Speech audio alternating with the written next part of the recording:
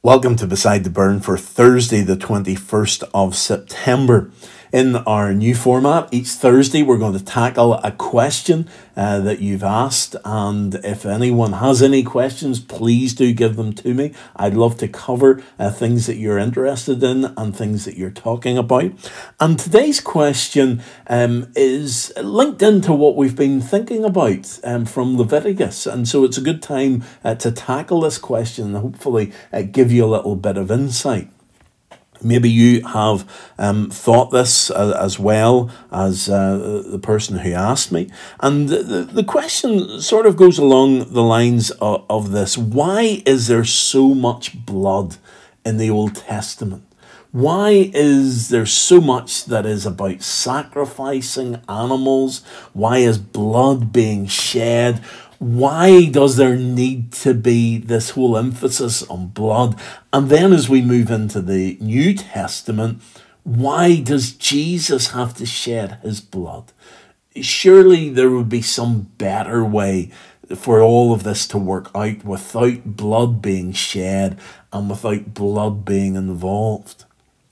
Now, whenever I'm answering these questions, I can't possibly go into all the details of them. There's maybe little bits that I'm missing out, and I do apologise for that. So if you want to know more about any of these things, ask me. I'll do them in more detail again. But what we find primarily is that life is in the blood, and therefore blood is very important in the Bible.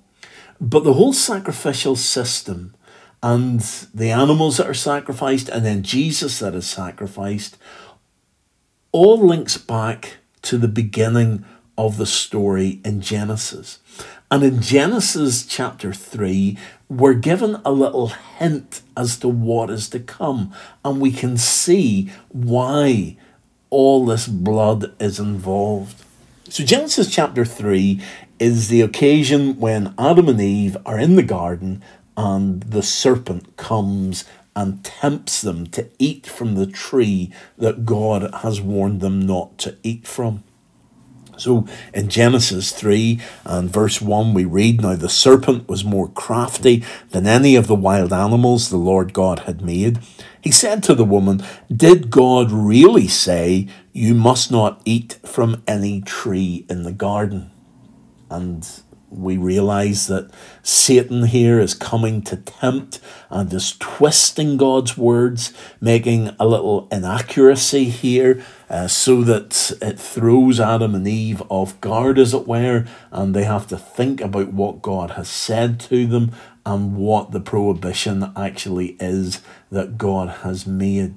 So in Genesis chapter 3, Satan is coming and making this accusation.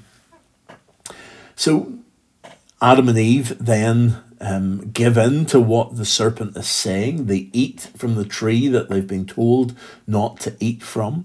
And in that act of eating, then the eyes of both of them were opened, and they realized that they were naked. So they sewed fig leaves together and made coverings for themselves.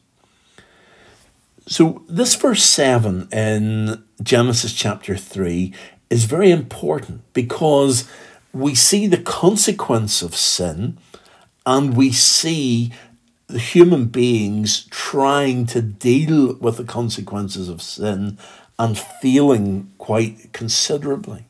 So whenever their eyes are opened because they've eaten of the knowledge of good and evil, they realize that they are naked. So this is the consequence of their sin.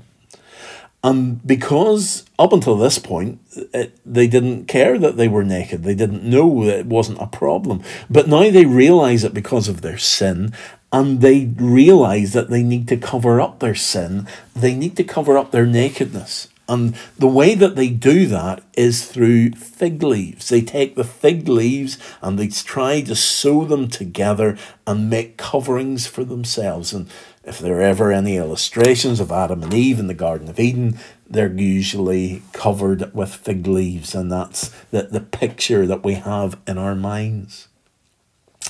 But this is inadequate. This is like us trying to cover up our sin, whenever we've done something wrong, trying to deal with it, trying to brush it under the carpet, trying to make it so that nobody notices that we've sinned. But underneath the covering that we put over our sin, the sin is still there. So it has to be dealt with. God comes walking in the garden, and Adam and Eve are nowhere to be seen because they have hidden.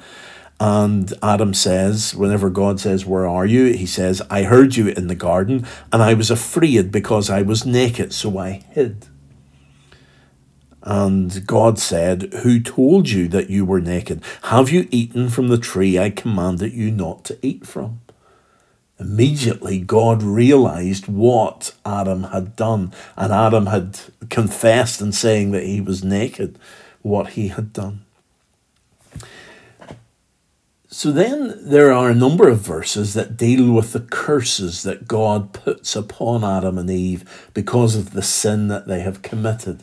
They are going to be cursed in that they're going to have to work hard, and in the garden it's going to, or in the world, it's going to be difficult.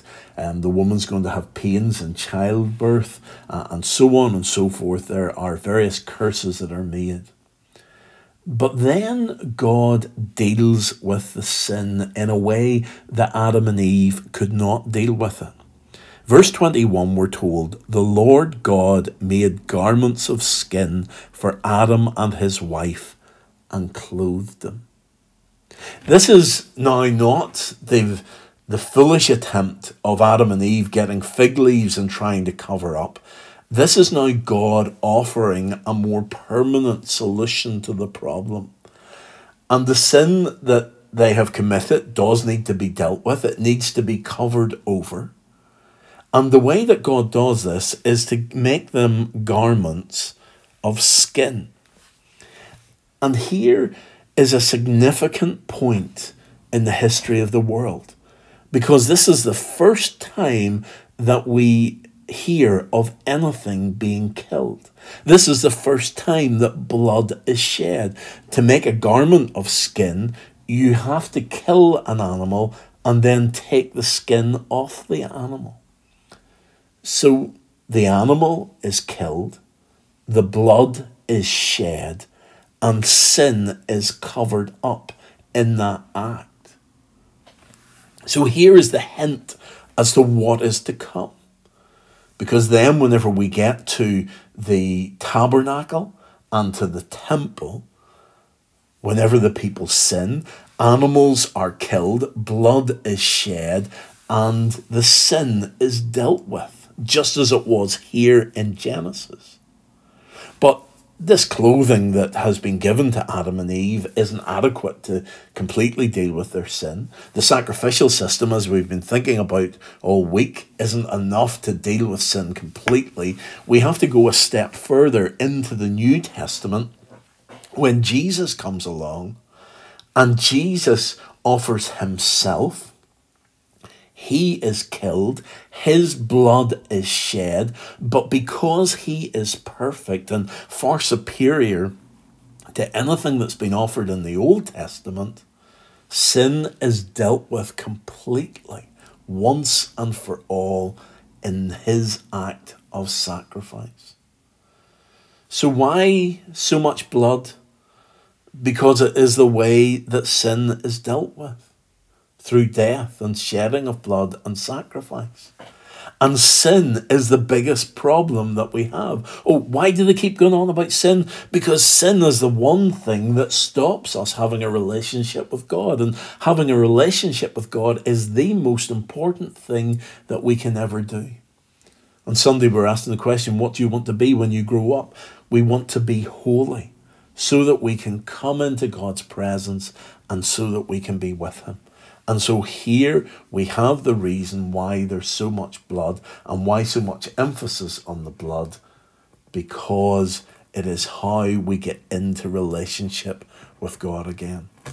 So I hope that makes sense and shows you yet again how the Bible is all linked together from the Old Testament right through to the New Testament, right through to our lives today. Nothing is there by accident.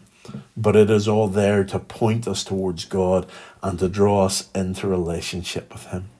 So let's pray together, and as we pray today, we're asked to remember the international meeting point in Belfast and the work that goes on there, and we are also asked to pray for our Presbyterian congregations in Fermoy and Care in the Republic of Ireland.